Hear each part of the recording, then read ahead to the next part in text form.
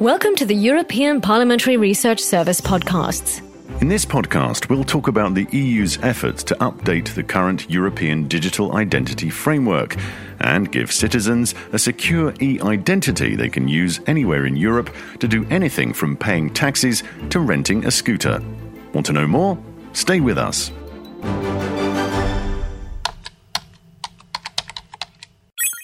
In today's increasingly digital world, being able to prove your identity easily, quickly and reliably is important. Whether you're a citizen opening a bank account or enrolling at a European university or a business registering a new service. Currently, banks, providers of electronic communication services, utility companies, social media platforms, and some EU governments already provide their users with digital identity services. But in a world of remote transactions behind screens, trust can be hard to establish. How can you know for sure that the other party is genuine? How do you even know that they are human? Furthermore, every time an app or website asks you to create a new digital identity or to easily log on via a big platform, there's no way to know what happens to your data in reality. Identity is clearly one of the great challenges of the digital age, even more so after the pandemic. That's why in June 2021, the European Commission set out to tackle this challenge head-on.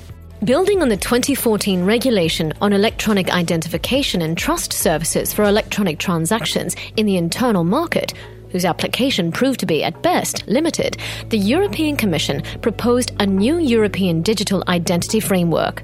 Let's hear Margrethe Vestager, Executive Vice President for a Europe Fit for the Digital Age. The EID will enable us to do in any member state what we can do at home, be that in renting a flat or opening a bank account. And at the same time, our proposal ensures that we do this in a way that is secure, that is transparent, so that we feel confident that our data is safe and it's only used for the purposes needed. If the proposed regulation is adopted by the European Parliament and Council, European citizens will be able to prove their identity and share electronic documents from their European digital identity wallets with the click of a button on their phone. Furthermore, these new European digital identity wallets will allow citizens to access services online without necessarily having to use commercial provider services or unnecessarily sharing personal data. Here's Maria Niestad from the European Parliamentary Research Service. If the proposal goes ahead, each EU country will have to issue the wallet. This is a significant change, given that currently there is no requirement for EU countries to develop a national EID.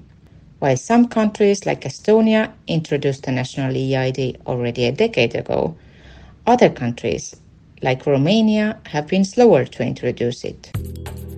People will be able to choose which aspects of their identity, data and certificates they want to share with third parties and to keep track of what happens next.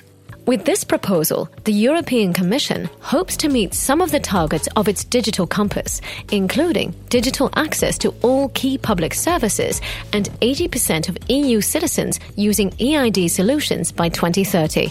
And to make it a reality as soon as possible, the European Commission invited EU countries to establish a common toolbox supporting the framework, so as to avoid fragmentation and barriers due to diverging standards. Now, how has the proposal been received by stakeholders? Stay with us. Well, truth is, stakeholders have been divided on a number of issues. The city of Stockholm in Sweden, for example, fears it will be difficult for users to assess how their personal data will be used and under which conditions. Identity security experts on FIDO have suggested making it mandatory for governments to include a biometric authentication mechanism in their wallets. We spoke to the company's Global Senior Director of Public Policy and Identity Verification, Matthew Peake. So when we're thinking about EID cards, one of the most important things in order to encourage high level of adoption is security and privacy. So it's absolutely vital that we're using best-in-class biometric authentication mechanisms and making sure that's to a high level of assurance in order to generate a high level of adoption by users across the EU. So these proposals to us make a lot of sense because they will make sure that that is part of the overall solution. The Business Association Finance Denmark also sees a risk of fragmentation of public and private solutions. We spoke to their CEO, Ulrik Nødgaard.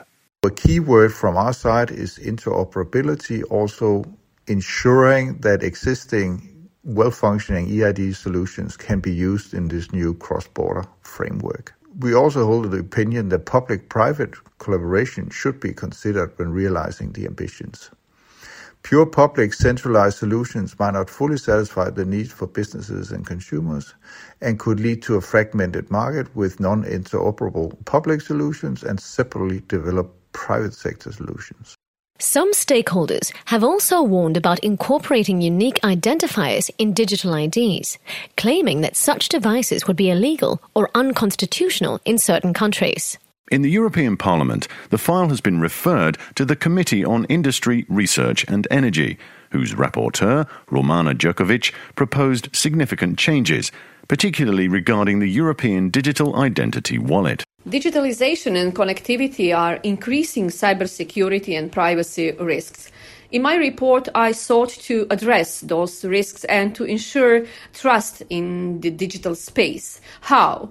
By proposing that the wallet embeds cybersecurity by design and privacy by design as standard design features. We cannot afford to compromise security and privacy of our digital identities for the sake of convenience. Moreover, to help facilitate the implementation of the regulation, a new governance framework that I proposed will also help us address potential risks in a more coordinated and effective way. As for EU countries, they seem to be divided on questions such as the identification function of the wallet, the level of security required, and the unique identifier. But the Czech presidency of the Council is pushing hard for a compromise that can break the current deadlock. Want to know more? Check out Mar Negriro and Maria Nystad's full policy brief on the EPRS website or in our app. This is a European Parliamentary Research Service podcast. Thanks for listening.